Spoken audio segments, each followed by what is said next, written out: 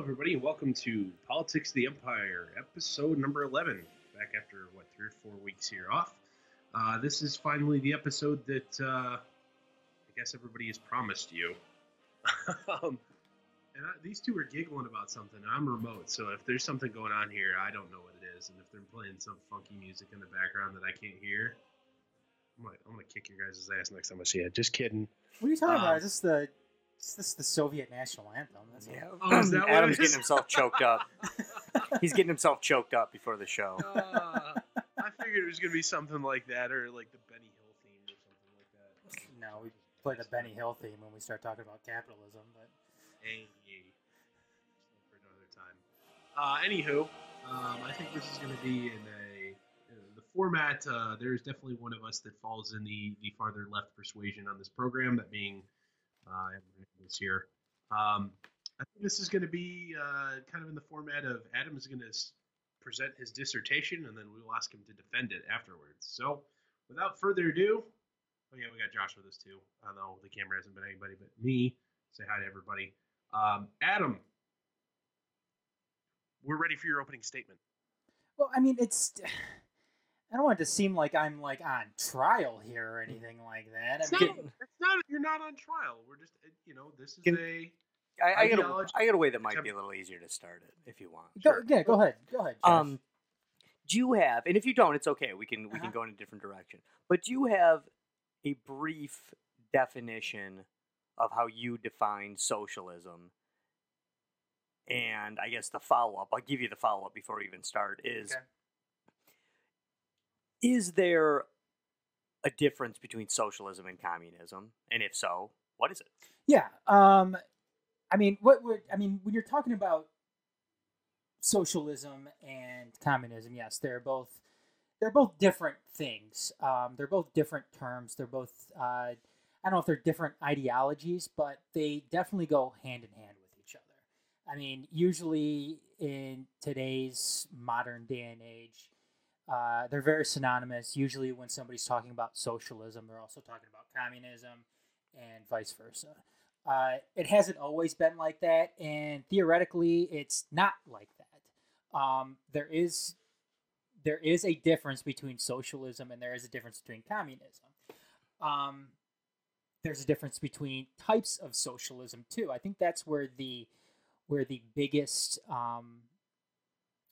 difference lies, in my own opinion, because when you're talking about communism is the end goal of socialism. And socialism, there are many different aspects of socialism that can lead to communism. Different theories of socialism and philosophies of socialism that can eventually, that is eventually supposed to lead to communism. That's why, I mean, I'm more so referring to myself as an anarcho-communist. However, the basis of that is that everything should be anarchist when it comes to communism. And I'll get to that as we move on. But when it comes to communism, it's the goal. It's a classless, stateless society. With the Marx saying, to each according to their ability, to each according to their need. That is the end goal of socialism. Socialism is collective control of the means of production by the working class, and it's emancipation of labor from capital. That is pretty much the bare bones definition of socialism. And essentially, too, what socialism is not it's not a set of government programs. That's not what socialism typically is. Socialism, like I said, it is a collective control of the means of production. Now, again, there are different forms. Socialism, too, in and of itself, is revolutionary. Again, for the very most part. Now, there are different types of socialism. There's one type of socialism that doesn't see as a revolution necessary in order to obtain socialism and to eventually obtain communism, and that's utopian socialism.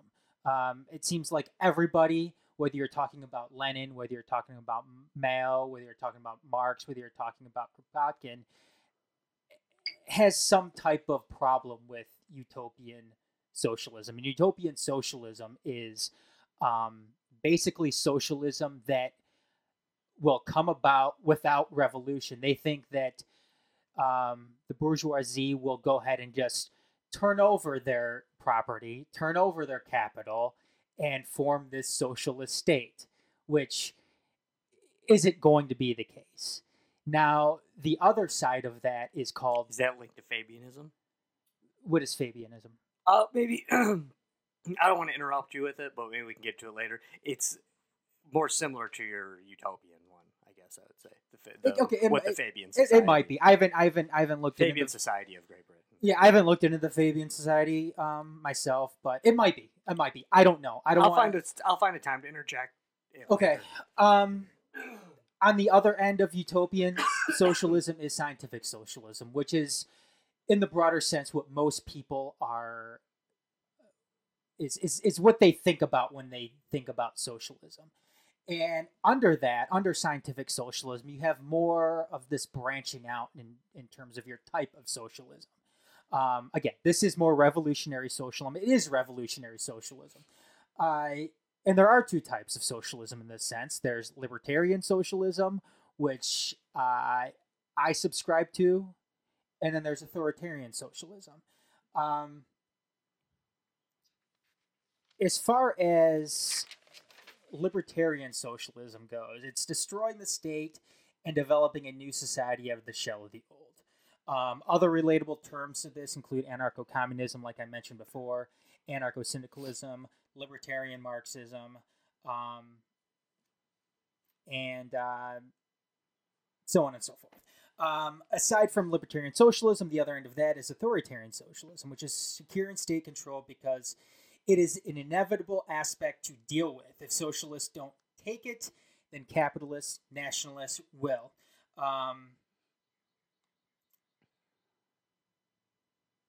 Authoritarian socialists, they don't take the state as it is, but what they will do is they will strip it down of its military, police force, and bureaucracy from there. And other relatable terms to authoritarian socialism would be Leninism, Maoism, Marxism, so on and so forth. When it comes to both of these theories and philosophies, I think that the burden of proof lies more so on the authoritarian socialism end of things, much more so than the libertarian socialism arm of things, simply because, like I said, the end goal of socialism should be communism, which is a stateless, moneyless, classless society. So if you're trying to achieve this, I mean, it would seem counterproductive and hypocritical in a sense to undertake state control in order to achieve your means. That's why, like I said, I think the burden of proof lies with the authoritarian socialists more so than the libertarian socialists. Not to mention, there are examples within history, recent history, and modern day history, which I'm talking about today, where anarcho-communism and libertarian socialism has worked, and it continues to work. And I've mentioned it on shows before. When I've mentioned revolutionary Spain, free Ukraine, are two instances in the past where they've probably been the more successful anarcho-communist and libertarian socialist societies. And then today we have the Zapatistas within southern Mexico and the Chiapas, and then Rojava in the Middle East with the Kurds in Syria and some portions of Syria and northern Iraq. So, like I said, I think the burden of proof lies more so on the end of authoritarian socialism than it does with libertarian socialism. What is democratic socialism? Democratic socialism is, I mean, a lot of people are getting their fair dosage of democratic socialism, especially within the last few years with the emergence of Bernie Sanders and Alexandria Ocasio-Cortez. Rashidi Tlaib here, in the Metro Detroit area. Democratic socialists. I know some socialists have a problem with them. Some might refer to them as neoliberals. I don't. I definitely think that democratic socialists are true leftists in the sense that they do want to bring on change within the world, and a socialist change within the world.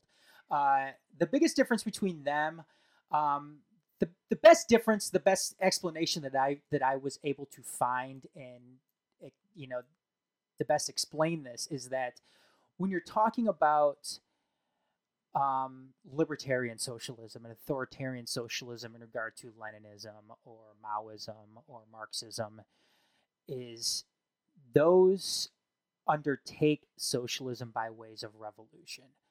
I like to see it as democratic socialists want to undertake, change through evolution. They're the ones that are going to be more prone to inserting themselves within capitalism to try to change, reform capitalism, and eventually bring on a socialist society. Would a democratic socialist acknowledge what you were honest enough to acknowledge, that communism is the end game? I don't know. I guess it depends on which democratic socialist that you are, that you're talking to, and what the ones that you named. I don't know, to tell you the truth. I haven't spoken to Bernie Sanders. I haven't spoken to AOC or Rashida Tlaib, so I don't know, and I haven't heard them talk about communism. Hey, Adam, is Tlaib your congresswoman? You know what? I don't know. She's not. No. Yeah, she's very close. Very close to where we're at. It's a 25-minute drive. Yeah. But no. Yeah. Okay. Well, you're in the same county that she represents, but at the same time, like half of everybody in Michigan lives in that county. So yeah, a couple people who have jurisdiction there. Look at Dorf talking like he's like some outsider of Michigan. Hey, yeah, I am no longer a resident. I am a Hoosier for 5 weeks. Anyways, I to answer that portion of the question, I don't know, Josh. Communism is such a taboo word in this country, so I don't think. I mean, if you're asking me, I don't think that was something that they would admit, just because I think that there's such a huge misunderstanding when it comes to communism and when it comes to really socialism too, in a large sense. So when you are saying that you like socialism and like communism, are you acknowledging that this fear of it and this dislike of it isn't completely unwarranted? I mean, you're not. Are you a fan of what they did in the USSR, or what they did in China, what they did in Venezuela, what they did in Cuba? No, but I also understand too that a lot of what has happened in some of these countries. I mean, when we're talking about Venezuela, especially, and in some aspects Cuba as well, it was a direct result of having to deal with capitalism on a global stage. I mean, when we're talking about Venezuela, when we're talking about Cuba, a lot of those people have had to suffer, yes, because of dictatorships within their own country, but they've also had to suffer too because of the capitalistic tendencies within these superpowers around them, namely the United States, going in putting forth these sanctions on their economy, which is going to cripple any country that isn't on the same tier or the same level that the United States is on. So yeah, I mean, of course, there's sanctions from the most powerful country in the world, in a very capitalist world, is going to cripple your economy in some sense or another. I'm not going to dismiss some of the atrocities that some of these dictators have put forth on their people, but at the same time, I don't think people in the West or people who subject themselves or live, under within a capitalist country, should look past some of the atrocities that capitalism has also caused as well. I want to challenge you on that statement there, Adam. What specific? Name a couple of those atrocities that you would like to attribute to capitalism, because I think that just at the same time, some of these atrocities that are associated with communism aren't necessarily the fault of communism. It just is the madman at the helm at the time. But what are some of these atrocities of capitalism that you'd attribute to capitalism? Because at the same time, if we really want to start keeping score on this, isn't the capitalist economic system the greatest uplifting drive of people out of misery and poverty in the history of ever? No, absolutely not. I mean, I think you could argue the exact opposite. You see, that's one of the biggest lies within capitalism itself, that it's a voluntary it's a voluntary economic system where people have the opportunity to bring themselves out of poverty and make their no, that's not the argument I would make. Okay, well, why I would say it's one of the biggest or the biggest driver of economic uplifting is, I hate this analogy, rising tides raises all boats. The capitalist economic system has brought forth the societal and economic conditions that allow more and more people every day to worry less about the necessities and more about luxuries and pursuits of different happinesses. Does it? Oh, absolutely. In terms of how?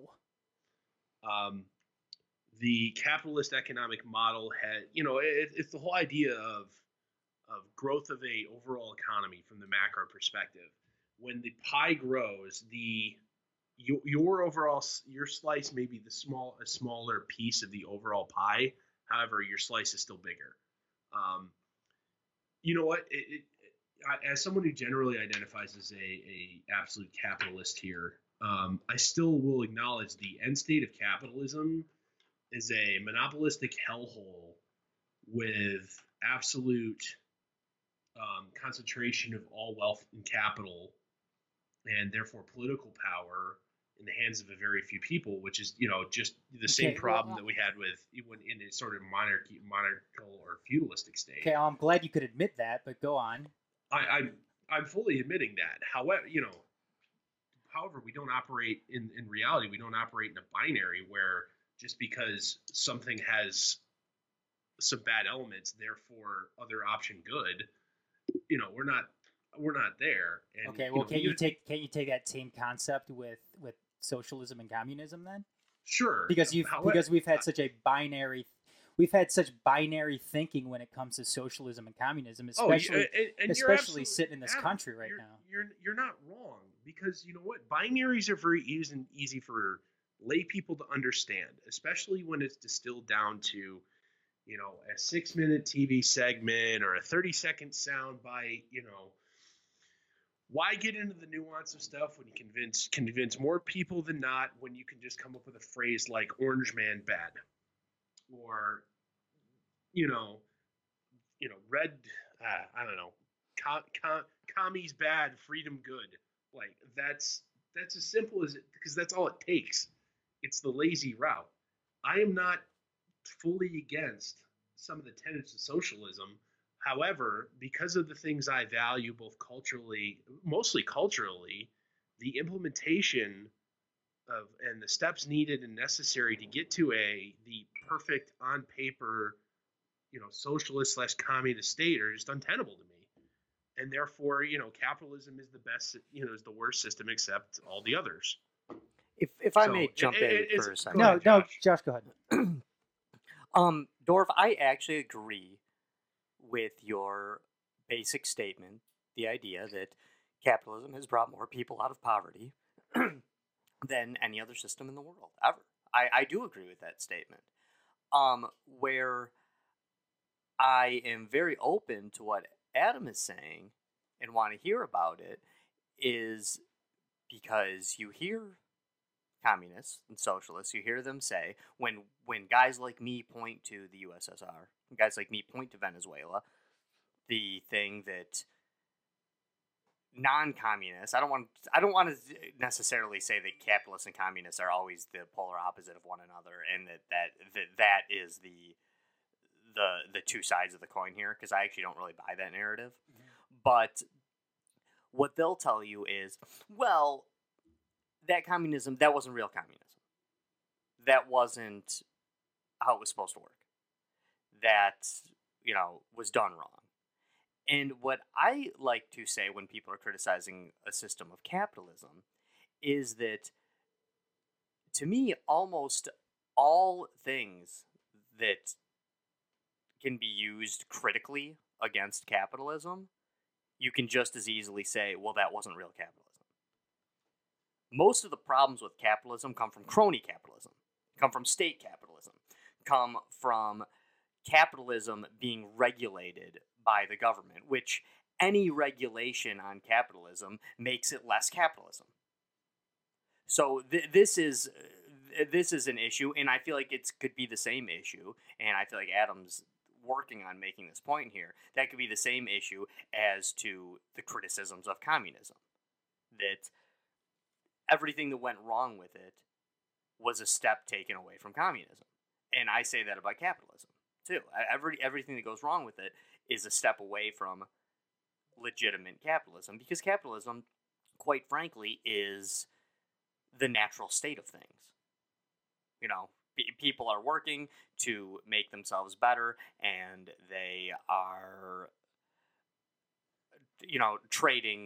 trading labor for goods that they need.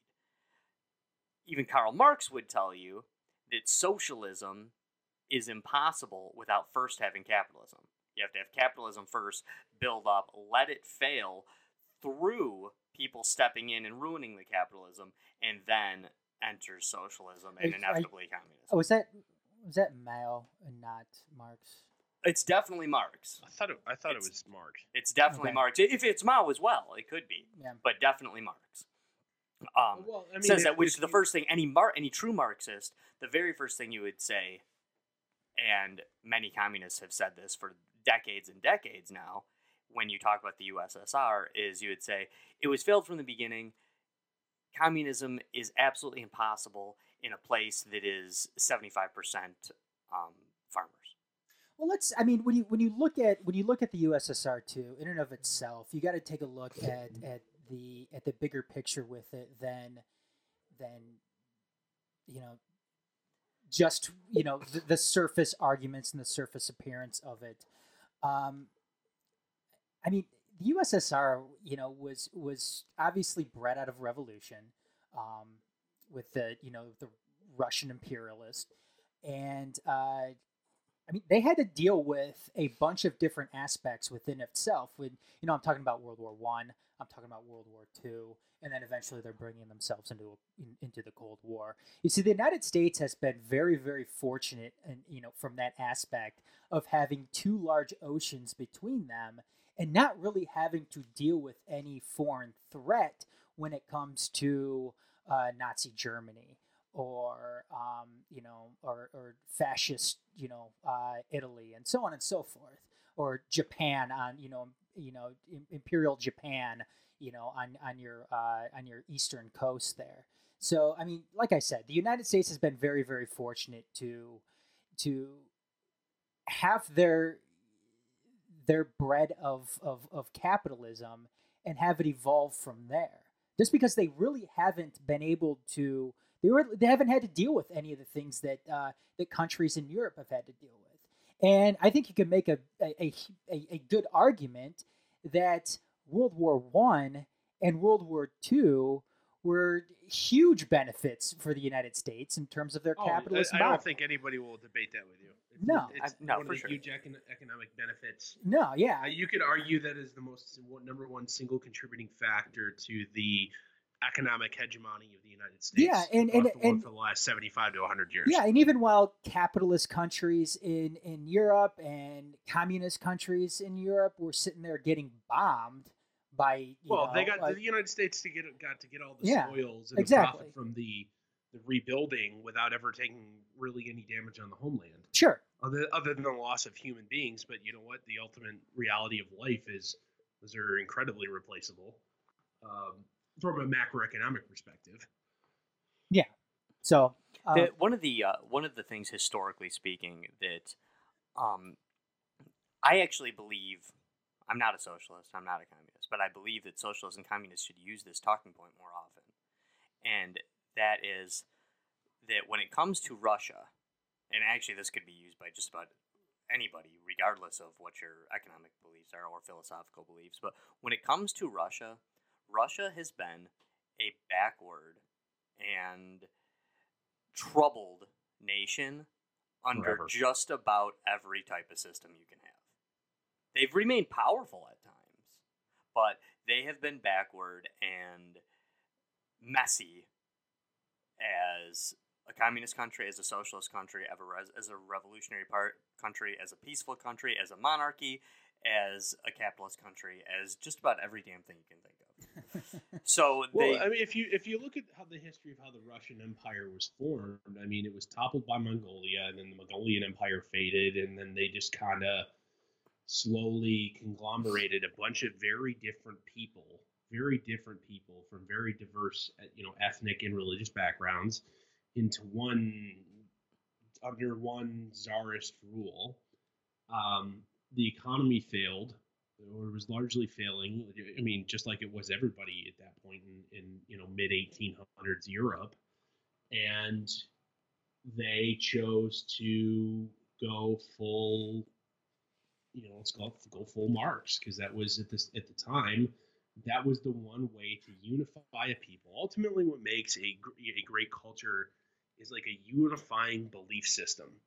And how do you get such a unified or a diversified, very unique group of people that fall under the purview of the Russian Empire to unite? And that had to be under a classless, system where religion didn't matter, class doesn't matter, background doesn't matter, that everybody is truly and equally the same. And, there is no difference, whether that's through the forced abolition of religion or, the demonization of outgroups. Hell, I mean, if you just look with the Holodomor, what they did to, largely very working class, a group of very working class farmers, because they were just slightly better than they were cast out of the proletariat, and because they were, just slightly better because they were good at farming compared to everybody else who had never really progressed beyond like hunter-gatherers or basic industrial. That's the one way that Russia, as it is now known today, kind of was able to unify behind one common set of ideals, whereas the United States, it was initially fleeing religious oppression, and then now it's turned into freedom America, fuck yeah, whatever. We could debate about what is the unifying thread of the United States. And largely most of Central and Western Europe, the unifying factor for them was, believe it or not, both religion and monarchy. The different, the loyalty, the different monarchs of the region, that was their unifying factor. And that's why, the smaller, I would call it lesser modern kingdoms or countries, or whatever you call it, like a Denmark or a Switzerland or something like that, who is not a big player on the economic world stage, but there's still their unifying thread is still that common like heritage and ancestry. But that was established because I don't want to call it love, because it's not love in the traditional sense, but like fear or respect or whatever or belief in the local monarch being legitimate and religious and cultural traditions, whereas like Russia and China and hell, even if you want to even go to like Cambodia, they don't have that. So what they're forced to be, the way they were forced to unify in order to take, I hate the term, that great leap forward, was to pursue a classless, religionless society that, unfortunately, the way to do that in a relatively quick fashion is purge the dissenters. And that's just kind of the reality of the situation, because you know what? They were playing a global power game, because if you aren't unified and there isn't just a huge gap in the overall power between two adversarial sides, whether it's militarily or economically, the more unified side's going to win. That's why you kind of see, what makes America great, freedom and such like that. But if you look at like a larger, wider scaled perspective, that's part of the reason that China scares the shit out of me as an American. They have forced compliance and broken the wills of anybody who's, would be able or willing to go against, the groupthink there. Adam, what's going to win? What's going to win? What's more efficient? The Chinese system and the American system, when they're both competing on in a global economic war. In the long game, it's the Chinese system, and that scares the ever-loving shit out of me. I don't know if that's true or not. I think you said a lot there. I think some of it was pretty valid. I don't know that. I don't know that China, under their current system, can actually sustain that kind of upward power movement without countries like the United States and Western Europe holding the reins. But that's a different show. I mean, that really is a different show. That has to do with, we don't have the balls to pull the plug. It'll we'll kneecap ourselves, but it'll kill the Chinese economy if we're willing to do it. We don't have the balls because we owe them too much money. But we don't owe them too much money. Like, it's not that we owe them too much money. It's just too much of our overall economic production is tied to shit we pull out of there. All right. Well, I think we're getting off. I think we're getting off. Definitely off topic. We are definitely off topic. Sorry, Adam. I got 3 questions. Okay. That I was going to ask you very separately, but since you kind of touched on all of it in your opening things, I'm just going to ask all 3 of them right in a row, and maybe some of them you're going to think, well, I already answered that completely, or maybe you want to kind of touch back on it or rehash it. And that is, when it comes to communism, what was done wrong before? What can be done right? And what is real communism? Well, I mean, there's a bunch of, and I don't want to make it seem like I'm some expert on communism or socialism, because quite frankly, I'm making more of a transition from liberalism to communism. Well, the reason we're asking you, and yes, I know why you're asking me. We are putting you on the spot, is because you're one of the few people I know who's brave enough, because I actually know the answer to the Bernie Sanders question, and no, there's no way in hell he's going to admit that he's going to go to communism. Yeah. Maybe AOC will, because she's goofy enough to do it, not because she means it or knows what the hell it means, but because she's a weirdo. I think she knows what it means, but go ahead. As someone coming from you who just said you're not an expert on something, well, AOC sure as hell isn't an expert on it either. I'm not saying that she knows nothing or that she's a complete moron, but comparatively speaking. I'm willing to say it. She's a complete moron. I think she is too, for the most part, especially in her position. I mean, you expect a certain level of credibility, intelligence, and knowledge in the position she's in, and she doesn't have it. But Adam, you are somebody who's brave enough to say, hey, I am a communist. I like communism, and you make points. Hell, you make points much better than AOC does. You make points better than Bernie Sanders does. Honestly. Well, thank you. You do. I'm willing to listen to you, but most of the people at the same time, Adam lives in the world where he can sit here and flesh out his ideas on a roughly an hour-long podcast, whereas unfortunately Bernie and AOC and any other sort of, let's call it, more left of center thought leader doesn't live in that world. They live Bernie in this Sanders world could have of- a podcast if he wanted. Anybody could have a podcast. Yeah, okay, but Bernie Sanders largely operates in the 30-second soundbite land. But he doesn't have and, to. And it doesn't change the fact that that's what he currently does. And if he actually wanted to be like a thought leader on anything like that, yeah. I'm pretty sure Bernie Sanders probably still has Sanders. I'm pretty sure Bernie Sanders still has a flip phone. Too. Yeah, but actually, Dorf, there's hour-long interviews with Bernie Sanders all over the place. Him being sound bites isn't actually his fault. It's actually the media's fault, and it's our fault because that's what we're listening to. There's plenty out there, but okay, let Adam jump to the question. You want me to repeat them or? Well, what did socialism do, or what did communism do wrong? Yeah, what was done wrong before? What can be done right, and what is real communism? Are you talking about from the standpoint of the Soviet Union? Of any of the major countries, you did a great job of listing. Okay. Some examples of success, but they're extremely small places. They're and their success isn't a success with longevity. Which that doesn't mean it's not successful. That doesn't mean that at all. But Josh, also to add to your point, if they stood any sort of economic threat to the powers of the world or the powers that be, they would instantly wipe off the map. Well, that's exactly maybe not. Perhaps. Well, that's exactly why the United States, I think, has such a big problem with socialism and communism, because it is a direct threat to their capitalistic society. Or if you want to go with with I don't even want to say it's their state capitalistic society. It's their threat to their position as top dog in the world. Okay, well. Tomato. And I can see that, Adam, in terms of Cuba, in terms of Venezuela. But in terms of free Ukraine, one of the ones you mentioned, it ain't the United States stopping them.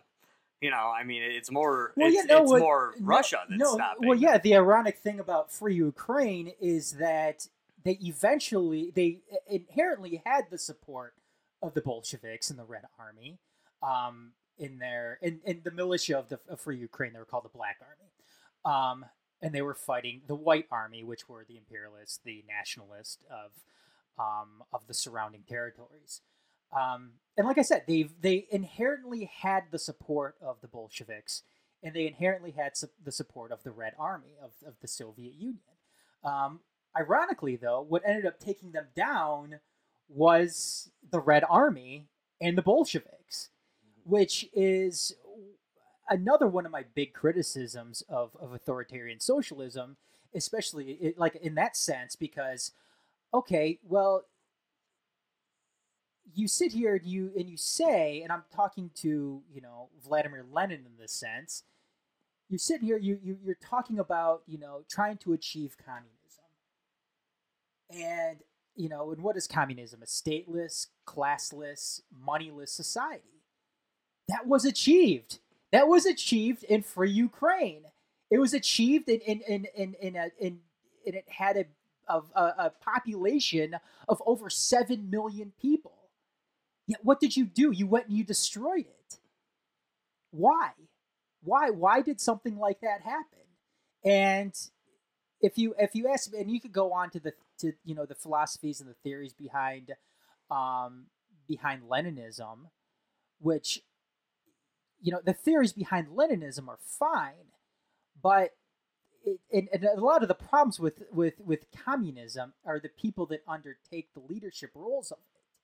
I don't even want to bring up a guy like Stalin, because Stalin was a monster. He was a ruthless dictator, and he wasn't a communist. It was just an avenue for power. I mean, he's almost like a Vladimir Putin, in the sense that he's going to take on whatever role thinks is going to gain him the most power. Quite honestly, you could argue that Putin is like a academic textbook definition of a fascist.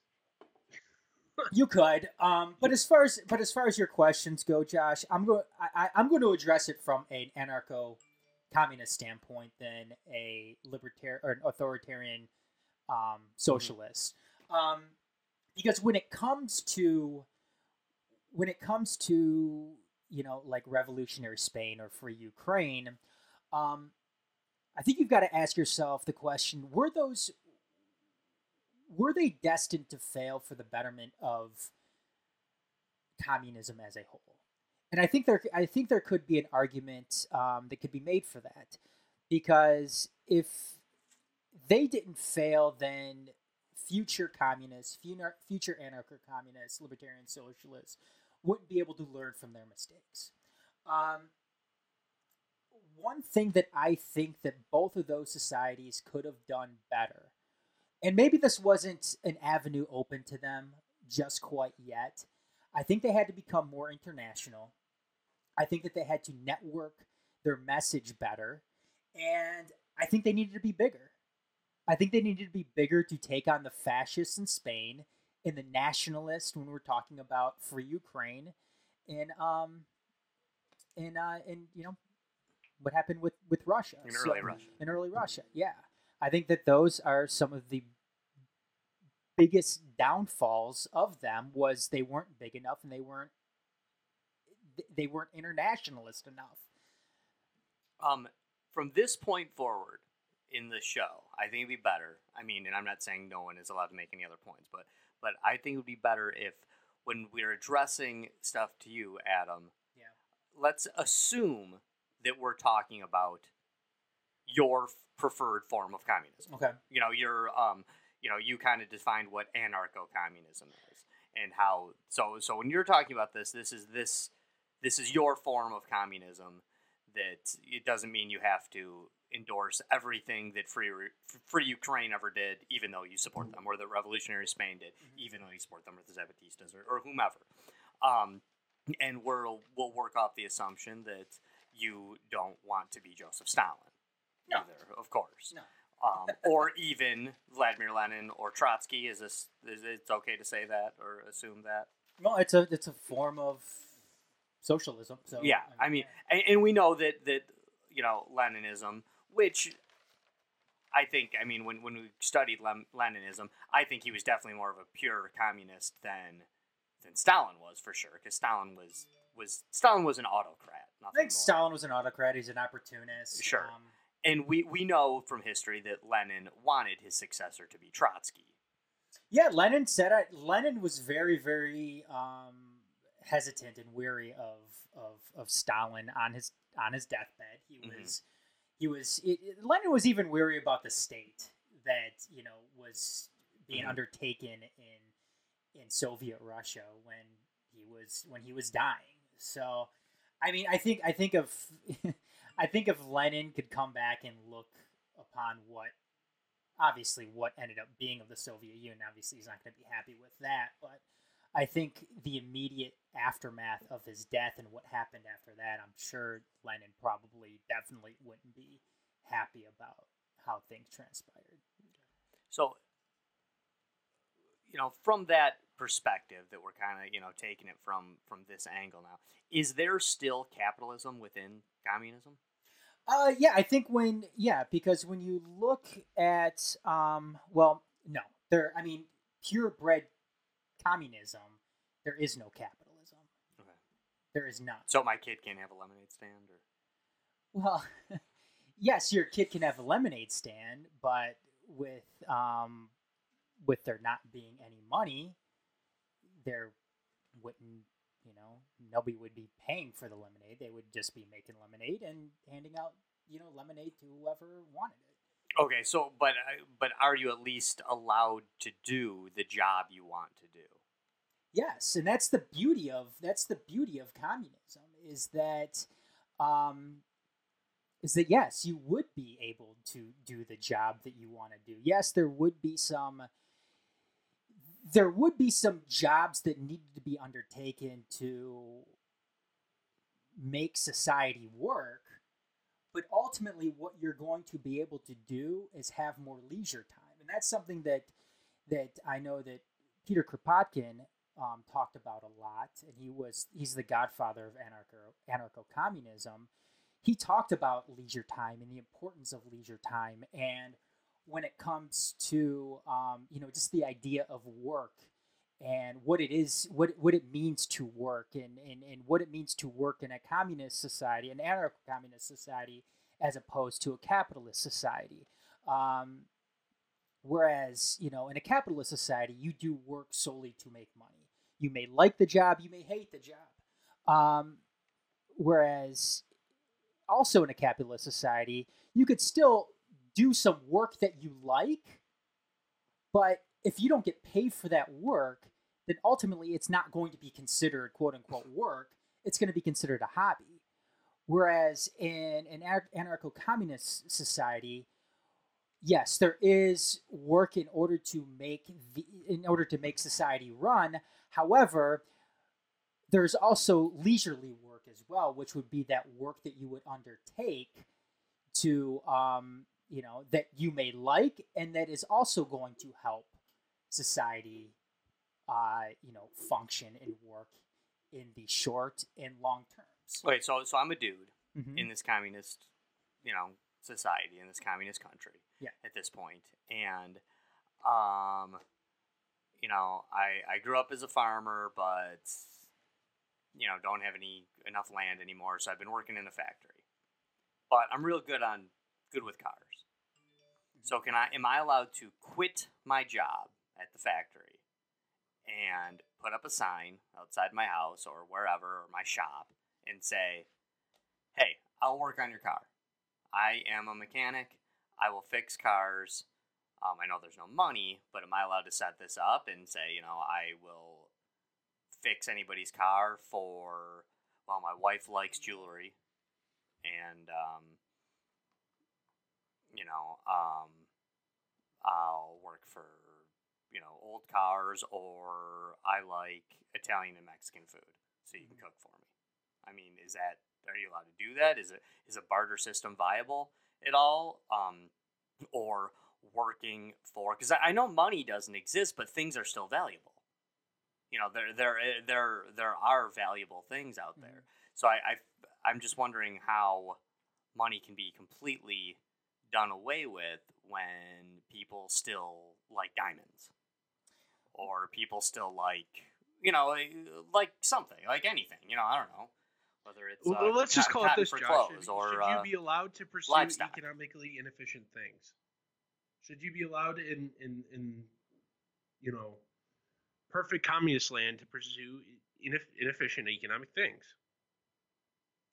That what defines that is up to you in this current example. Yeah, I don't like the term economic inefficient things, because that's kind of subjective. I mean, when you're talking about economic inefficiency, Josh, it can really not, if you actually want to quantify each hour of labor as a production output. Us doing this podcast right now for, we haven't made a dime off this thing. Hell, I don't know how much money we're technically in the hole on direct expenses here, but this is an economically inefficient activity. It is, but how is working on a car an economically inefficient activity? You see, you guys are looking at this from a capitalistic viewpoint. Well, but I'm looking at it as I'd rather, work on cars. Am I allowed to do that? Okay, Am I allowed to try it and fail? Okay, or well, try let and me succeed? let me answer.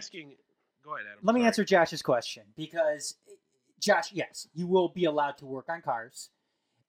Your wife will be allowed to make jewelry? Is that what you said? No, I was taking that because my wife likes jewelry. Uh-huh. That could be a mode of payment for me working on your car. Okay, and Peter Kropotkin, he touches on this. Where let me make sure that. Let me find where he talks about it, just so I know that he gets this, that I get this right. But basically, what he was referring to is, like, if somebody likes grand pianos, and he used a piano example. If somebody liked pianos, and obviously money isn't a factor here, what that person could do is go and volunteer themselves in a carpentry collective that's specifically within a group of people that makes pianos. And what you would do is you would help out in that collective, and once you are done helping out, you would get yourself a piano. Now, what you're talking about is going and quitting certain jobs and just doing, and going and wanting to sell cars. A lot of, within anarcho-communism, there's a bunch of free association. There's a bunch of collectives that make the societies function. There's also direct democracy within all of this too. And a lot of this is going to be determined on what the people decide for themselves, how they're going to function within their own society.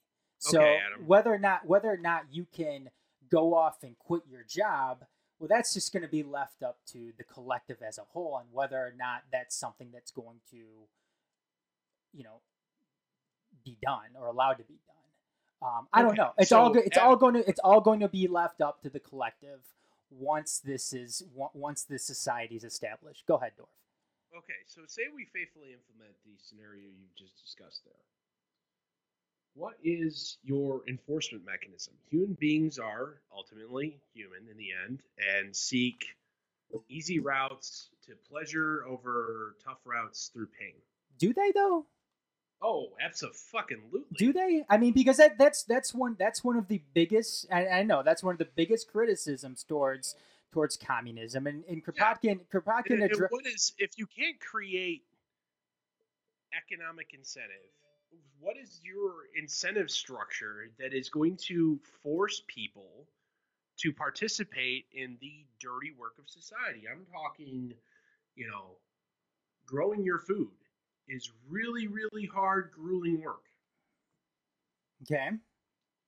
Working, collecting garbage is hard, grueling, backbreaking work.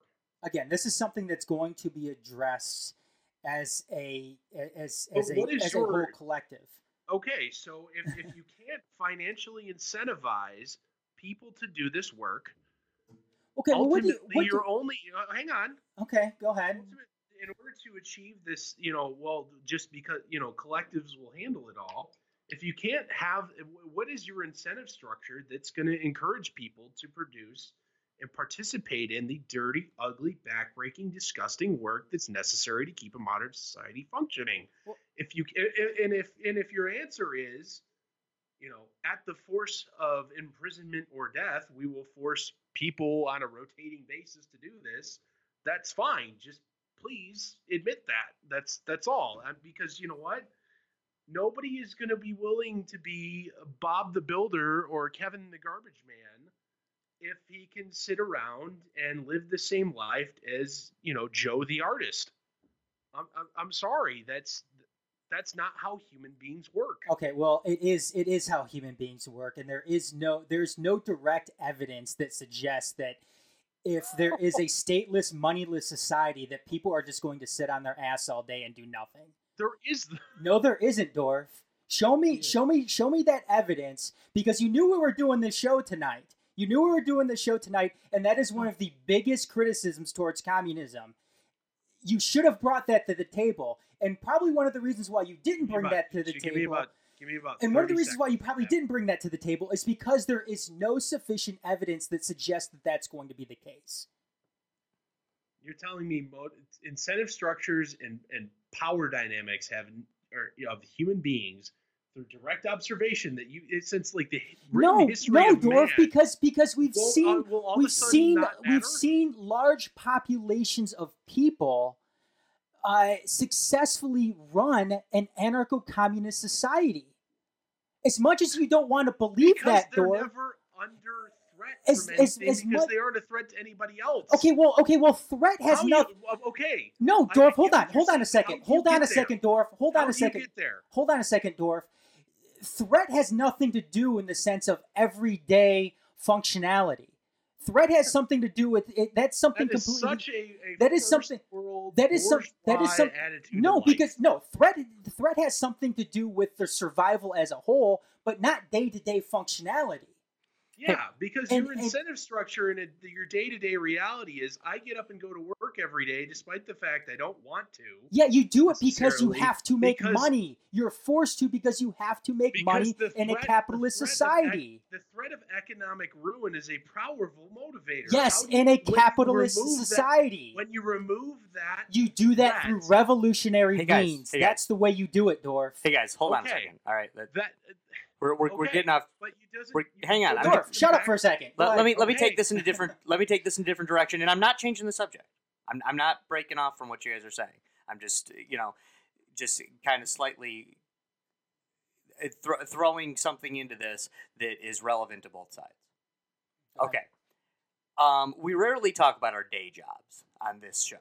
I don't find it relevant to do that most times on a podcast, but today I will to some degree because I find it to be very relevant to this topic at hand. My day job, the one I've done for the last 24 years, is one of the jobs that was said by George W. Bush to be quote-unquote a job Americans won't do. Reason we need to bring in immigrants and illegal immigrants is what he was referring to at the time. That's where the Republican Party was not that long ago, folks. Hell, you lest could lest still we argue forget. that the Hang majority on, of the Dorf. Dorf, hold on a second. I gotta make this point, man. I haven't even started making the point. I'm agreeing with you, Josh. I know you are. I know you Okay, are. well, let him make the point, Dorf. Yeah, just let me make the point. Under this capitalist society, supposedly, because I don't think, under this pseudo-capitalist society that we're living in now, I can't find anybody to work. I cannot get anybody to work on my crew, to the point where every once in a while I kind of wonder, hey, maybe George W. Bush had a point. But I can't find anybody to work, and actually, that goes for immigrants too. Because people under this capitalist society would rather go, quite frankly, I can't afford to pay them enough. Because I do back-breaking work. Dirty, nasty work. I do roofing for a living.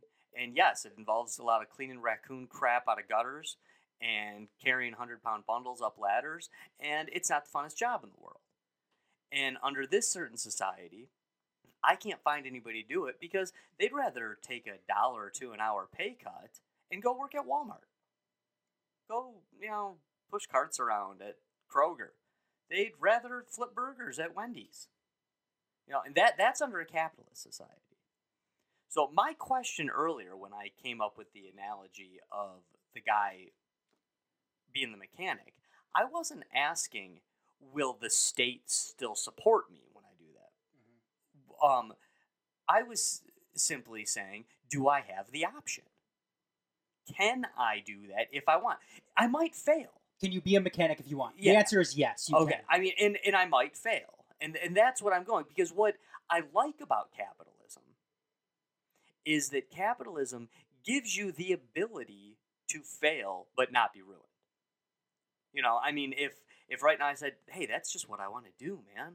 I want to just work a garage out of my garage and fix people's cars because I'm good at it and I like it. And I might fail and have to go get a job at Walmart or go get another job, or hopefully I realize it's failing before I lose my house and lose everything, or I might become really successful at it. You see, I mean, is that option there? And I guess it goes to the next question is any, under this kind of society, is anything voluntary? yeah. Yes, there are voluntary aspects of it. And as far as being able to fail in a capitalist society or not enter financial ruin in a capitalist society, I mean, I would disagree with that, Josh. I think if you quit your job and wanted to take on fixing cars out of your garage, and if it wasn't successful, at least you wouldn't be in any economic ruin. In a capitalist society, I think you will absolutely be in economic ruin because of that, because of a poor financial choice that you've made for yourself. There's no telling whether or not you'd be able to, go and get a job at Walmart if you were to fail at that. It all depends on how the job market is at that time and how the economy is doing. And there's so many different variables that factor into that.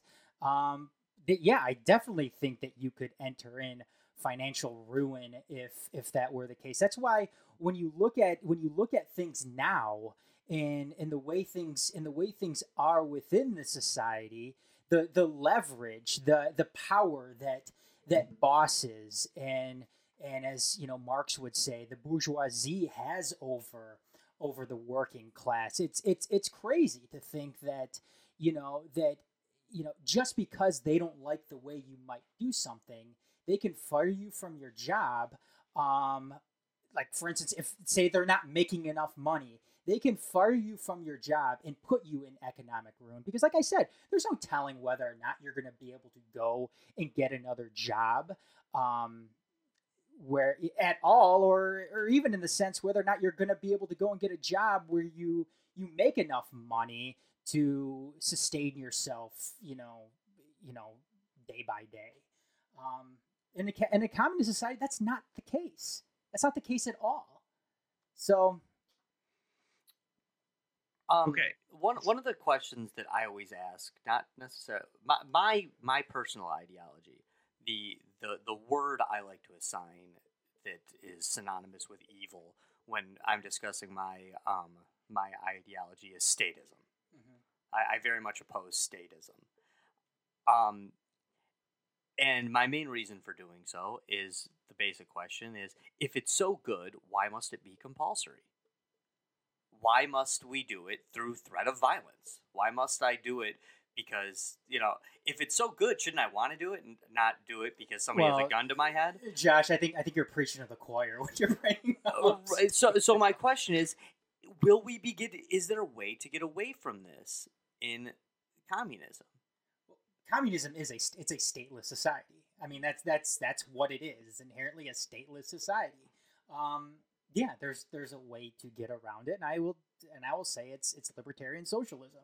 That's the way around it. It's anarcho-communism. That is the way around Adam, it. I think a better way to summarize my more recent criticism is I don't know if it's an economic or more of like a logical concept of the free rider problem.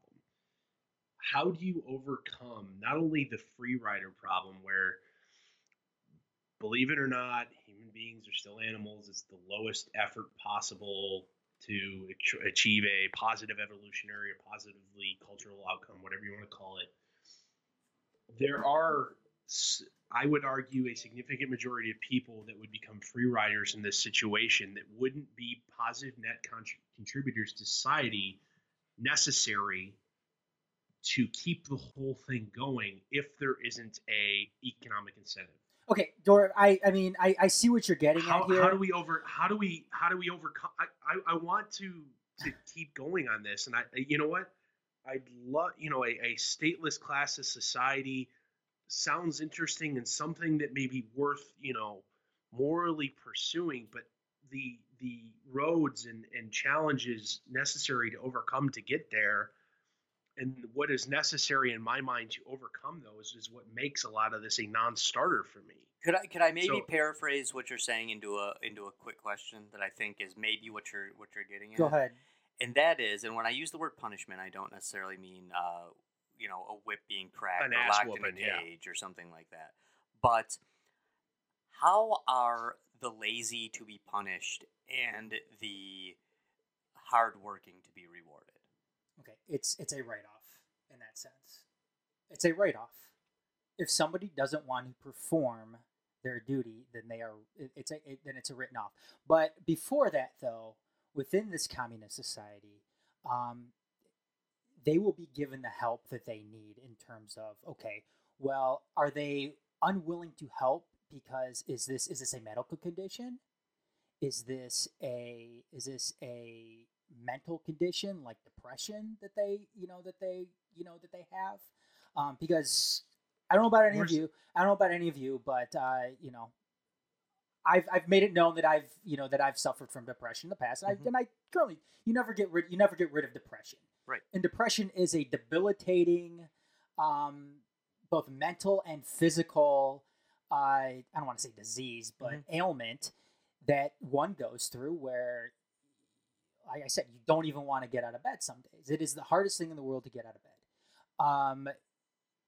they will be given, that help if they want it, to see whether or not it is a physical thing, if it's a mental thing. Now that's something you're not going to get in a capitalist society. Who will help them? Again, mental professionals, doctors within the society will offer them that help. But what is their incentive to offer said help? Well, that's going to be their job within the What's society. my incentive to be good at it? What's your incentive to be good at it? Yeah. What's my incentive to be good at anything? To make society function. That's going to be the incentive, Okay. and not have to worry about money, obtaining money, because you won't need it in this sense. Okay. Everything will be provided for you. This still doesn't overcome the free rider problem. If I give if I give 10% less effort and I still get my 3 squares and my roof over my head, what's my incentive to give that 10%? I will never see any return on that investment. You are sitting here again. You're looking at this from a capitalistic approach. That's what you're doing. You are under the impression that there's going to be massive amounts of people that aren't going to do their job. And again, that is not the case. Well, I'll make it. My societal role has been determined by luck, chance, or otherwise. That I'm Bob the garbage man for this forever or this indeterminate amount of time. I don't really feel like picking up after other people. What's my incentive to go do that dirty work? I'm sorry, but all right, let me answer your question. You're not convincing me past this. Because I'm not going to convince you, Dorf. You are a hard-nosed capitalist, like you just admitted a little while ago. I'm not going to. I don't even want to say I'm like a hard-nosed. I'm just looking at behavior here. How are you going to motivate? I'm not going to convince the trash you. Man past that. I'm not going to convince you. I'll tell you what. Another one of the motivations is being able to undertake the leisure work that you want to do after that job is done. But I can do that now already. No, not to the extent that you can under a capitalist society. Why not? Because most of the day, because when you think about it, most of your day in a capitalist society, what do? You go to work from 9 to 5. You work 8-hour, 9-hour, 10-hour days. Then what do? You go home, you may eat dinner, and you go to bed. You rest up for the next day's work, and that continues over and over and over again. The only time that you get to do anything that you want to do is maybe for a little bit on the weekend. How does that change? How does that change, though? Because like I said, you are going to be subjected to, yes, some areas of work that may not be as desirable as other things, as other areas of work. But again, this is something that can be remedied, whether it be a rotation. Not to mention that a lot of things too, with this extra time, Kropotkin talked about this, that a lot of this extra time could be used to come up with more solutions or other solutions. So, some of that work that doesn't want to be done by the people, they will be able to come up with those solutions to figure out a way for that work to be done without the people having to do it. That's not something that can be done now. Okay, hang on to that exact point. I think that's a great philosophical idea by Kropotkin there. But look at it in practice. Let's just take medical advances, for example. What is a positive world-changing net benefit that has come out of communist medicine? What is a great leap forward? I don't think there's human health. I don't think there's come out of a communist country's medical system. I don't think there's really. There isn't one. I don't really think there's such thing as communist medicine. Okay. I mean, it's not even communist medicine is probably the wrong term. There's no such thing as capitalist medicine either. Okay. Name me something where a medical advancement made in a society where the profit incentive has been removed for that Well, medical you advancement. really haven't been able to have one because you haven't had a communist society, um, you know, really flourish without a capitalist country Well, I mean, hell, look at sanctioning it or trying to overthrow it. Okay, Dorf, this is why I was trying to direct it before towards we're discussing Adam and other people's vision of this in the abstract. We've established that if Adam was here right now trying to sell how the USSR or the People's Republic of China or Cuba, would have just been great under Mao, Stalin, and the Castro family, then I would be right here with you saying, Adam, you're full of shit. But he's not. He's not. We're discussing. We're trying to move towards this, this thing that, yes, it is mythical. It is in the abstract. It hasn't happened yet. I'm not saying that your points are off. And actually, Adam, you probably do feel like you can't convince Dorf as a person because maybe he is taking a hardline stance. But one of the questions I would ask you is, because people are different. Mm-hmm. People do have different viewpoints. The United States, for many, many decades here, has functioned.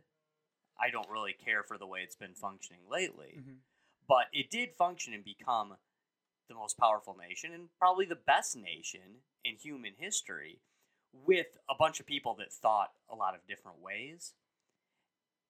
So how is anarcho-communism going to be not just acceptable, but good? It doesn't have to be fantastic, but good or decent for a guy who does think like Dorf, a guy who's maybe kind of on the right-wing side of things, or just a guy like me, for instance, who, yes, I fall into some of the kind of a little bit of a bunch of the categories you mentioned. Yeah, I'm a guy that suffers from a little depression myself, and has some issues with that, and has definitely felt the experience of fighting that getting out of bed thing in the morning. I'm also not lazy. I work hard, but I think the thing that defines me maybe more than anything, and this is for a lot of people, is I want to be left alone. Mm-hmm. So how can guys like me and guys like Dorf and guys like the mechanic out of his garage who I made up, how can they be okay in this system? Again, they don't have to be better than they are now. I'm just how can they fit into this system? Well, I mean, I see where maybe more so Dorf is trying to is what you're just trying to get out of me and saying, oh well, you're going to be put in a gulag and you're going to be and you're going to be forgotten. You're going to be forgotten about. Man, gulags okay, and Dorf. mass graves are a function of madmen gone wrong. They aren't a function of communism directly. Okay. What I would ask you is there an aspect of this society where people, go along with it and don't necessarily like it? Is there people living in the United States that are living their lives that way? Oh, fuck yeah. Yeah, absolutely. Okay. Well, absolutely. I think that that would be the case when it comes to anarcho-communism. I mean, I don't think you're going to appease everybody. You're certainly not going to appease everybody. If there was a revolution tomorrow and all of a sudden anarcho-communism was the way of life, I don't think, would Dorf or yourself inherently like it? No, probably not. I guess it all depends on what you would do in that sense. Would you try to undertake a revolution of your own? Or would you just go along with with life at that point. Honestly, as a single man with no dependents, I could probably see myself not not going down without a fight per se. Okay, well, But as soon as you introduce, the majority of people in this country have that family, that wife and children they care about. As soon as you threaten or put those other people they love and deeply care about, as in jeopardy, I have a hard time seeing that the majority of people won't bend the knee to and just accept living under, whether it ends up being an authoritarian communist state or whatever. I think that's the reason that most things and even the bastardizations and not faithful adaptations of capitalism, that's why so many people get away with it, and you get away with that kind of authoritarian behavior, is because, you know what, I got kids, man. Okay, I'm not going to stick my head up and get pounded down, and that's because there's other people besides me that are counting on me. And Dorf, that's fair, and I see your point with that. But what I look, this is how I look at it. Is there going to be some people going about their everyday lives who don't like that system of government? Yes, it happens all the time. It happens in this system of government. It happens in every system. It happens in, if you live under a monarchy, whatever. So unhappiness from some is an inevitability. No, yeah. The hope is, will they end up liking it? The majority of life is pain and suffering. The sooner the people who accept that is, the better everything will be. Is the hope that they end up liking it in the long run? Yes. If they take up a violent revolution against communists and the citizens within the society, then yeah, they're going to get put down. But I can tell you one thing right now. Are they going to be put in jail for not paying their taxes? No. Are they going to be put in jail for, smoking marijuana? No. Are they going to be put in jail for refusing to participate in the garbage collective? No, they won't be. They won't be put in jail. Are they going to be put in jail for trying to steal food because they can't afford it, or trying to rob a store because they don't have money to live their day-to-day life? Of course they want. It's socialism. There's any food in the stores. I'm sorry. I just had to say it once. That's a good thing. Whatever. I'm just kidding. I just had to say it once. No, that's not going to happen. So I mean, to your question, yeah, there may be some people that don't like it. Okay, so you're not claiming that this is all of a sudden going to be utopia. I respect that. No, I mean, again, people like different things. Adam, you threw out a term I really liked earlier. And yes, because it appeals to me, my ears perked up a little bit when you said libertarian socialism. Mm-hmm. And you linked this with anarcho-communism. Mm-hmm. This isn't a term that I had ever heard directly before. I am, pretty active with libertarians, and there are socialist aspects in the American Libertarian Party that are creeping in to that. But for the most part, they seem to not explain it as well as you are, and they actually come across as not the brightest, I think, in a lot of ways. But that has nothing to do with what we're talking about today. So I like the word libertarian socialism better, but sometimes libertarian has the same like negative bugaboo about it as socialism or communism does, because they think it's, oh yeah, that sounds great, but it's impossible. I get that a lot as somebody that is a confessed libertarian. So the things that I kind of came up as, that I was just jotting it down, is, could there be such a thing as a constitutional communism, or a rights-based or rights-insured communism? I mean, can you have rights under this? Because I'm not talking about the way we abuse our Constitution now. I'm talking about what the Constitution was meant to do, and what constitutions are meant to do, supposedly, across the world, such as the Magna Carta, even, being one of these first ones, that was supposed to say that, yes, power lies here, whether it's the monarchy or the collective or the government or wherever. But the citizens of this place have rights, A, B, C, and X, Y, and Z,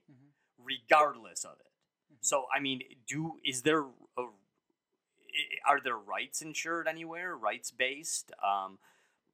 Rights insured by somebody somewhere? Who makes sure that I have freedom of speech? I guess to put it further is, under this sort of communism, is there any liberty? You use the word libertarian socialism, so I would imagine that there is. But do I have right? Do I have religious rights, property rights, privacy rights? Well, yeah, it's under the basis to your rights,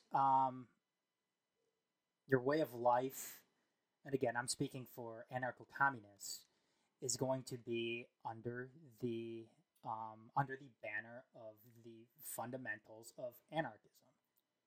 And anarchism is it's a free association, horizontal, non-hierarchical way of life. And you're going to, in a true anarcho-communist society, is going to develop their, if you want to call it a constitution, you can call it a constitution, is going to develop their constitution, their quote-unquote Bill of Rights, based on the platform, based on the foundations of anarchism. So, yeah, you would have rights, you would have, and they would be based on, like I said, on the fundamentals of anarchism, which is, a non-hierarchy, a horizontal, classless way of life. One of the reasons I've been very open to this, or at least I'm trying really hard to be, very open to all of this, is that although I don't, line up with a lot of these beliefs necessarily, I've always kind of in the back of my mind been of the opinion that pretty much any ideology can work if implemented properly. Mm-hmm. I've actually read a lot of books that, usually fiction books, where this is it, but I've read a lot of books where they make good arguments for where you could have a good fascist society or a good nationalist society. And now, again, people, he said fascist. He likes Adolf Hitler. No. Fascism can't be assigned to Adolf Hitler's Nazis, just like communism can't be assigned to Stalin and the gulags. Mm-hmm. That's not what it actually is. That's an abuse of it. So, I guess that would be a question I'm not asking you, or necessarily even asking Dorf at this time, but I guess I would just be asking the people listening, can any system be good if it's implemented properly? And to me, the way a system can be good if implemented properly is to ensure that the people within the system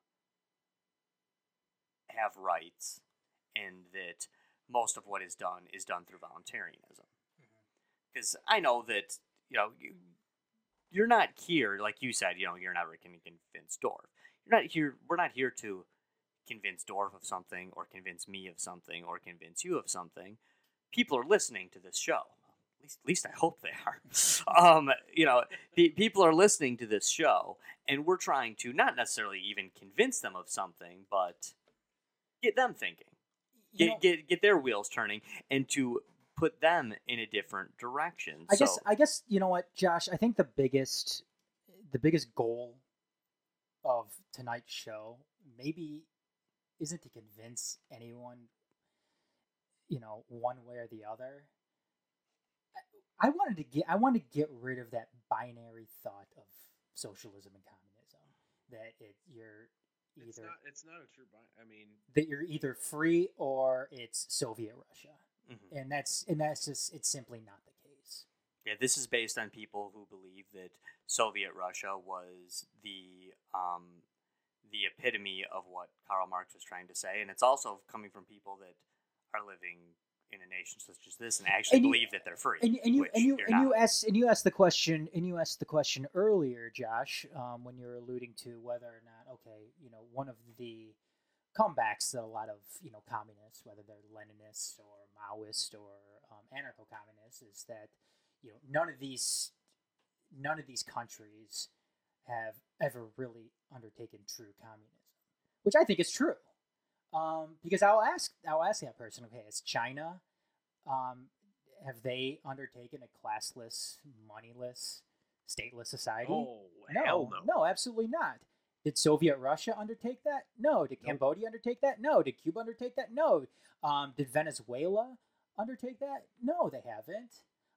North Korea, Vietnam, Cuba. None of these. Yeah. None of these places have done that. And I'm looking more, especially at a place like China, who's had a communist ruling party forever, and they haven't done anything as far as bringing up the proletariat and putting them in charge and doing overall it's a pretty lousy place. Yeah, they haven't done any of that. And Russia never did any of that. I mean, I think Venezuela has made some strides in doing that in the past, especially under Hugo Chavez. But again, you bring in all of these outside variables that have, and again, I'm not saying that those have been perfect systems, not in the very least, but there are, you have to take into account some of these outside variables that come into play that end up sinking that ship. For something to be good points, for something to be a good system for a nation to undertake, and I realize that nations, places, whatever you want to call them, are run by men and women, and men and women are inherently flawed. But for a philosophy to take place and to work, it must be ethical. It must be just. So I guess is communism morally right? Yes. If you're asking me, yes. I am asking you. Yeah. Yes. Okay. Elaborate or no? You don't have to. Just. I think I've. You think yeah? Yeah. No, you have. I've elaborated all night. No, that's fine. That's some of these questions. I didn't know how you were going to answer the other ones before I put them down. I so could I just go thought. on. I could go on again. No, I know you did. And you have made those ones. I just didn't know if you wanted to jump to other things. Now, if I may, I think you've said some excellent things tonight. I think Dorf's made some really good points too. I know you don't think that Dorf's made good points, and I know Dorf doesn't think you have. But I think you guys both have, actually. I think some of the stuff you guys have said has been, I think Dorf is going to have to go out and buy something after this show tonight. Yeah, I'm going to go on an Amazon spending streak. And I'm sure Adam will never buy anything again. But here's a problem that I will point out. And it's not a problem with what you said, necessarily. Mm-hmm. But this is the biggest problem I have. Is, I look at what socialism and communism have done in the world thus far. And yes, I am now talking about the USSR and China and these places that profess to be communist. And I don't like it. Now, I'm hearing socialists of the past and present and future tell me that, well, socialism wasn't done right before. It wasn't implemented correctly before. But the issue I take with it, and now I'm shifting this is true in other nations as well, but now I'm shifting this to a perspective of American politics right now, 2019 American politics. And I'm looking at Alexandria Ocasio-Cortez. I'm looking at Bernie Sanders. I'm looking at Jill Stein. I'm looking at the American Communist Party, which didn't run a candidate in 2016 because they endorsed the Democratic Party. Mm-hmm. And they're only, and these are communists, professed communists. They, who are supposedly up on this stuff. Mm-hmm. They have decided, their big question right now is, are we ever going to run a candidate again, or are we simply going to stop running altogether and just join the Democratic Party, become part of the Democratic Party? I look at these people, and without discounting those that would tell me that we've done communism wrong in the past, I look at these people, AOC, Bernie, Jill Stein especially, and say, aren't these current politicians doing it the wrong way again? Because I look at them and I see what Bernie Sanders says, and quite frankly, it does sound like what Lenin said. It does sound like what Mao said. It does sound like what Castro said. And so when I say I dislike socialism or I dislike communism, I dislike that popular tripe version of it because, quite frankly, that's the one they're going for again. You know, I mean, so until I hear, you know, professed socialists, democratic socialists, whatever they want to call themselves, until I hear them saying some of the things that you're saying, until I hear at least something along that, and not the same old, you know, vitriol, then I'm going to remain vehemently opposed to it. You know, and that's that. I guess that's kind of where I stand. Is where is the socialist who is the real socialist? Well, I mean, I'm not going to, like I said, I don't want to speak for Bernie or AOC or the Communist Party that decided to, you know, just endorse the Democratic candidate, because I think that's asinine. That would be undertaken, because some of the biggest and political enemies of communists, whether you are socialist, whether you are an authoritarian socialist or a libertarian socialist, are neoconservatives and neoliberals. And the Democratic Party is chock full of neoliberals, like Nancy Pelosi, like your Hillary Clinton types, and that's a huge detriment to true leftism. I mean, a lot of leftists don't even consider somebody like Nancy Pelosi or Hillary Clinton to be leftists, just because they are, you know, so in tune with their neoliberal ways that there's no way that they could be true leftists in that sense. Again, I'm not going to speak for Bernie. I'm not going to speak for AOC. I hear a lot of the criticism towards them, and I get it in some sense. Being, you know, somebody who identifies more as an anarcho-communist or libertarian socialist. So, like I said, I'm not going to. I guess I disagree with you in the sense that I think it's going the same way, or they're going the same way that somebody like Lenin or Castro or, you know, Mao has gone in the past. Something that I kind of want to see. I don't kind of want to see. I want to see it more on the left, is more unification.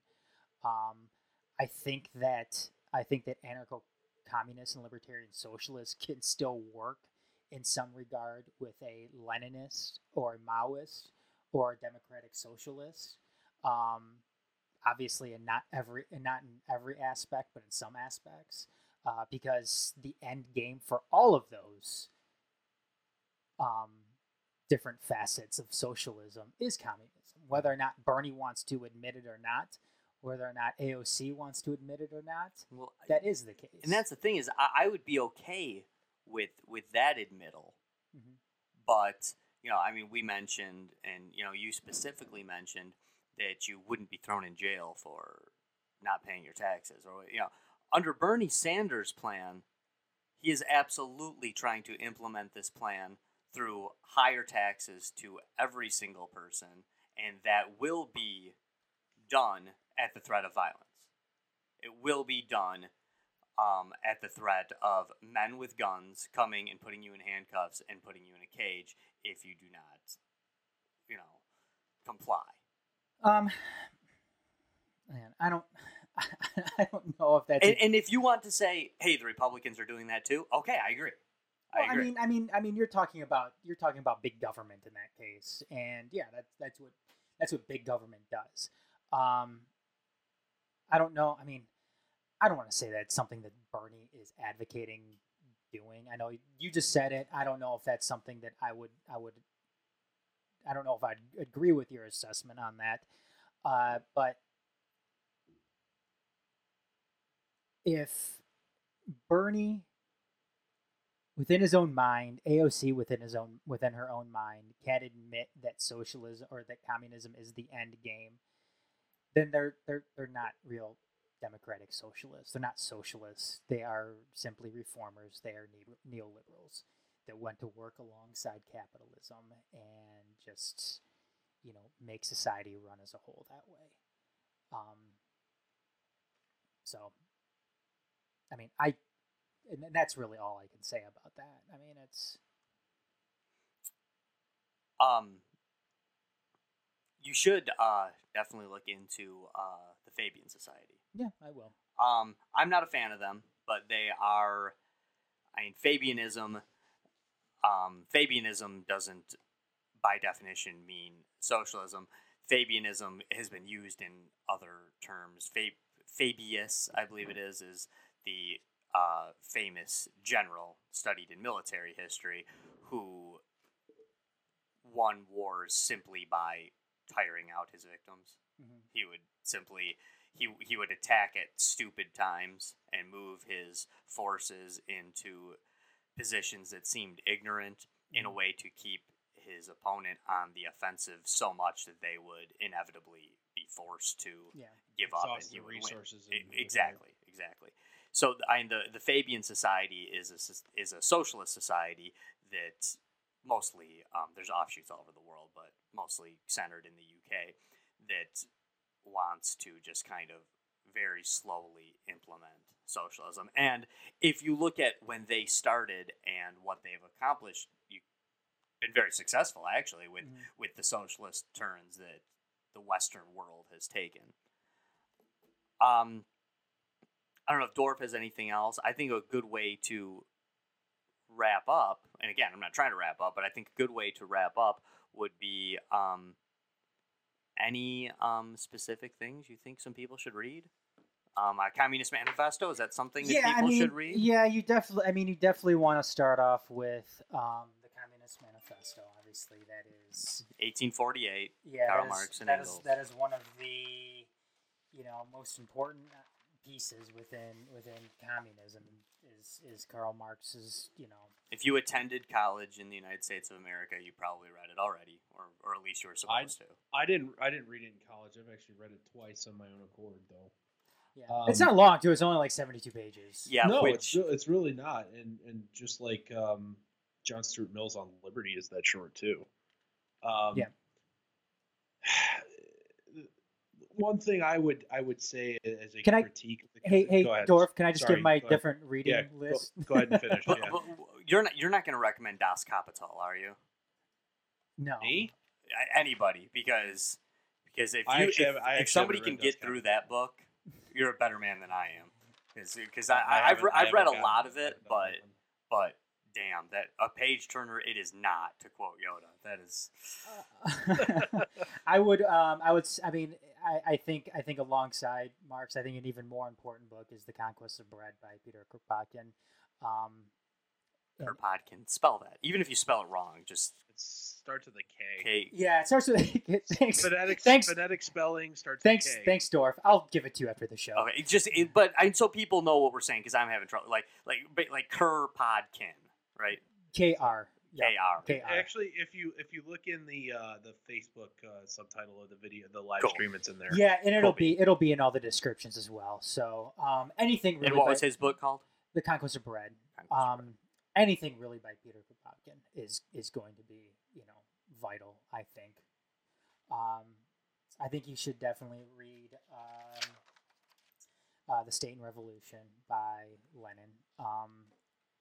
Again, just to get I mean, because I don't want to dismiss the proletariat that within communist or Soviet Russia. I think it's certainly important to hear the struggles and the uprising with them, just because I think it's vital as from a historical standpoint to the to communism as a whole. That's the other thing with Marx too. For those of you who, I mean, most people know Marx as the communist guy, but Captain Communism. Right, but Marx was a historian, so you can't just go through and read all of Marx's work and get your fill of communism. Most of his stuff is, I mean, he's got a book on, French government. He's got a book on the American Civil War. I mean, he's got a lot, so you can read Marx if you want, but you're going to have to branch out. So that's why I'm glad that Adam's given some other things here. Yeah. I mean, I would also take a look at some of the essays that Mao wrote, just because, I mean, Mao, and I know that Dorf was bringing this up earlier about, staving off, more powerful entities within the world that it, tries to overthrow communism or tries to prevent a socialist uprising.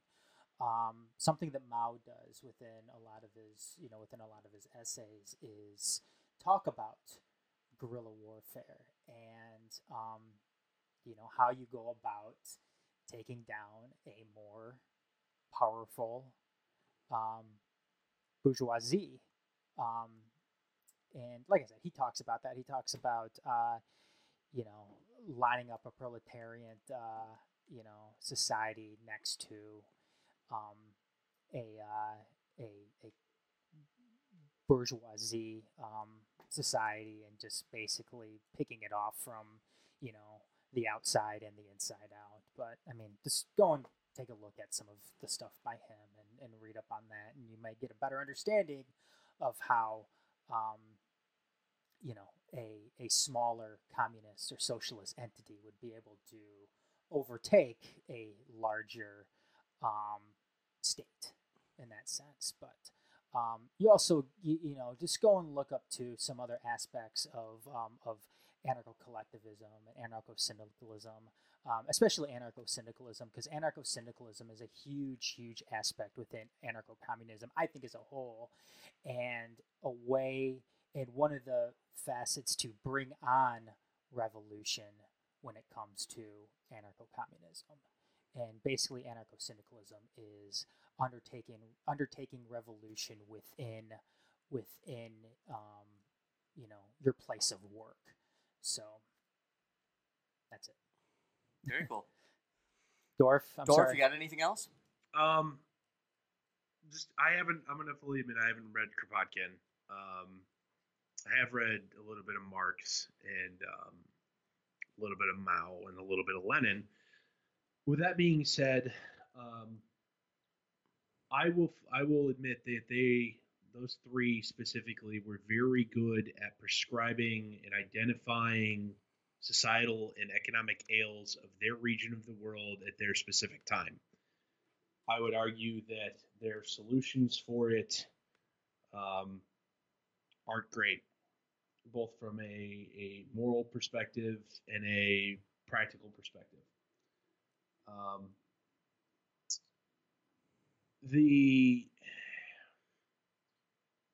Another guy that you, if honestly, if you want a more modern take on like Stalinism, there's actually he's currently still alive. His name is Svetoslav Zizek. I believe he's Russian, speaks English. Of course, he's Russian. Yeah, of course, right? He'd be a guy I would encourage people to look into. He's got a lot of stuff on YouTube, believe it or not. So if you're more the listening type, you can get it that way too. But at the same time, Adam, this isn't just a critique of you, but I still am not convinced that. Shocker. Hang on. That we can just hand wave away human nature in the pursuit of communism. That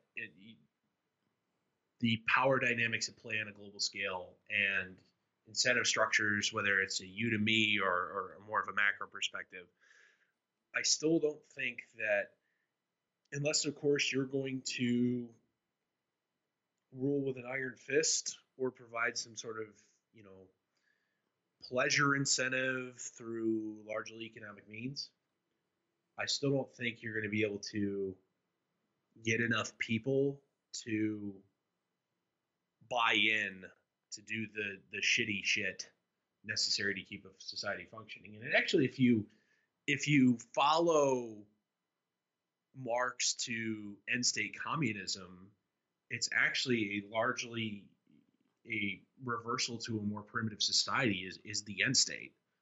And you can argue for days about whether or not that's good, great, bad, or otherwise. But because quite honestly, I can see the merits and benefits of a more basic existence from a macro and both macro and micro perspective. So, I mean, I know realistically, your job in any sort of debate or podcast isn't necessarily to convince your partner in the debate. It's to convince everybody else. And Adam, I don't think you've brought anything to me, and in all my reading and kind of and moderate, study, which I did for pleasure, not for any sort of academic purposes, of these ideals, they don't convince me that they would ever become practical without extreme authoritarianism or an absolute collapse of society. And interesting that you do research for pleasure. I mean, it seems I know a lot of people that wouldn't do research for pleasure, but you like to do that. I do, yeah. Anyway, I think one of the main points you haven't convinced me that any of the basic human nature problems can be overcome just by hand waving it. I didn't think I would. Yeah, no, I mean, one second, Josh. Go ahead. I mean, our fundamental difference here is our viewpoint on human nature. And I don't want to get into it because we've already been at it for, almost 2 hours now, but you and I have a fundamental disagreement when it comes to what humans will undertake and human nature in and of itself. And that's fine. That's fine. I happen to think one way and you happen to think another way. Like I said, my goal of this tonight was to get rid of the binary thinking when it comes to socialism and communism. Yeah, and I don't think anybody on this podcast had that binary thinking that it's either one or the other. But at the same time, you're not wrong in identifying a larger societal thought process that it's A or B and there is no in between. Yeah, and that's the main thing we were trying to do tonight is just don't. I mean, whether you want to use the word binary or use any other host of adjectives to describe it, for those of you listening out there, don't just believe the basics that you hear, And when I say, and if you're going to come back with, I don't just believe the basics, I believe what my college professor told me. Oh God, that's the worst. Don't do that. Okay, just go out, do some research. Adam provided some great information tonight, and I think the biggest point that you made tonight, Adam, is the point that most people haven't taken the time to actually dig deep into what this is about. I certainly didn't become a communist tonight either. But as Karl Marx said, when at the end of his life he attended the first convention on socialism, is his only quote from leaving there was, "Well, I've made up my mind. I'm certainly not a Marxist." So, even in Marx's own life, people had begun to misappropriate his words. So, you go read the books. You read this and find out maybe what these ideologies are actually based on before you tell everyone, no, that's impossible. Some other guys, like, not philosophers and theorists of the past, but even today, I know, Dorf, you mentioned one earlier. But go and take a look at some of these guys on YouTube as well. They do a much better job at explaining this stuff than I do. For instance, like a Ben Burgess, he's getting himself into back and forth. Well, not back and forth, but he's one that will criticize wholeheartedly a guy like Ben Shapiro and Jordan Peterson. But he is a socialist himself, a communist himself. Another one, go and check out the YouTube channel Non-Compete, The Surfs, Means TV, which is actually based here in Detroit. You know what the irony of Means TV is? What's that? It's a paid subscription service. Okay, that's there's no irony in that because they're living within a capitalist society. I know it was just a cheap jab. One that missed too, by the way. I know.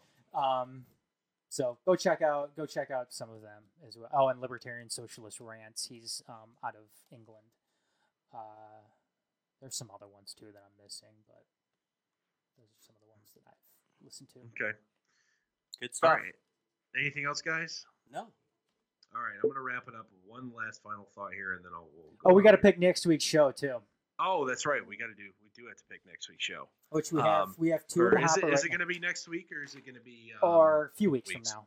Yeah, a few weeks from now.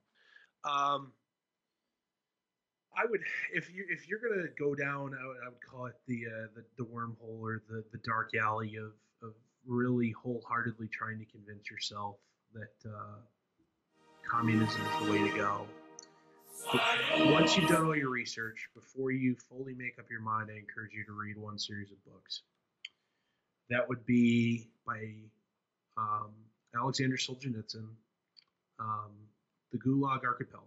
That would be the first one, and he's got a couple other ones that are names that are escaping me right now. I highly encourage anybody before you go. Let's go before you go read. Make sure that you at least give those after you've done all your other reading with your Marx, your Lenin, your et cetera, et cetera. Make sure before you're done and you've got your mind made up to read Solzhenitsyn.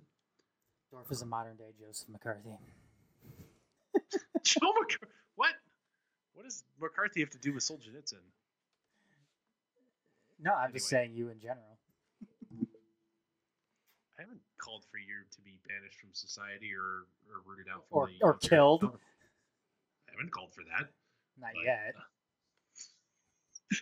Don't push me, bro. Anywho, anything else, guys? Yeah, next show. All right. All right, we're gonna go ahead and spin the wheel here. Oh. For those who forget, what are the two topics currently up for debate?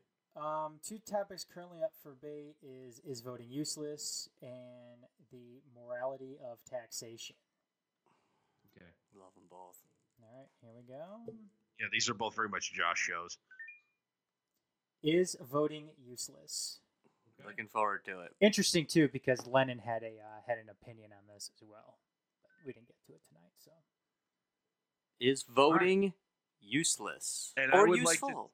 I would like to table a motion that's added to the next, if one or the other category pick there, universal basic income. I would like to discuss that. Are you ready for that one then? Are you ready? I am. Okay. I am ready for that one. Okay. Word. We'll put universal basic income in there as well.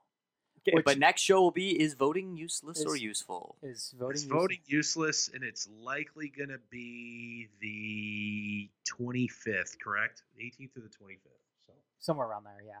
Somewhere around there. So, stay tuned. All right. And if that's going to wrap everything up here for us on the 11th episode of Politics of the Empire, presented by theempiremedia.com. Thanks for joining us. We're every 2 or 3 weeks on Tuesday nights, live at 8-ish, usually closer to 8:30 p.m. Eastern, right here on whatever the various platforms you are catching us on currently. All of them. If you host live podcasts, we will put it there with our multi-streaming app there. So for Josh, Adam, I am Dorf. We'll see you all next time.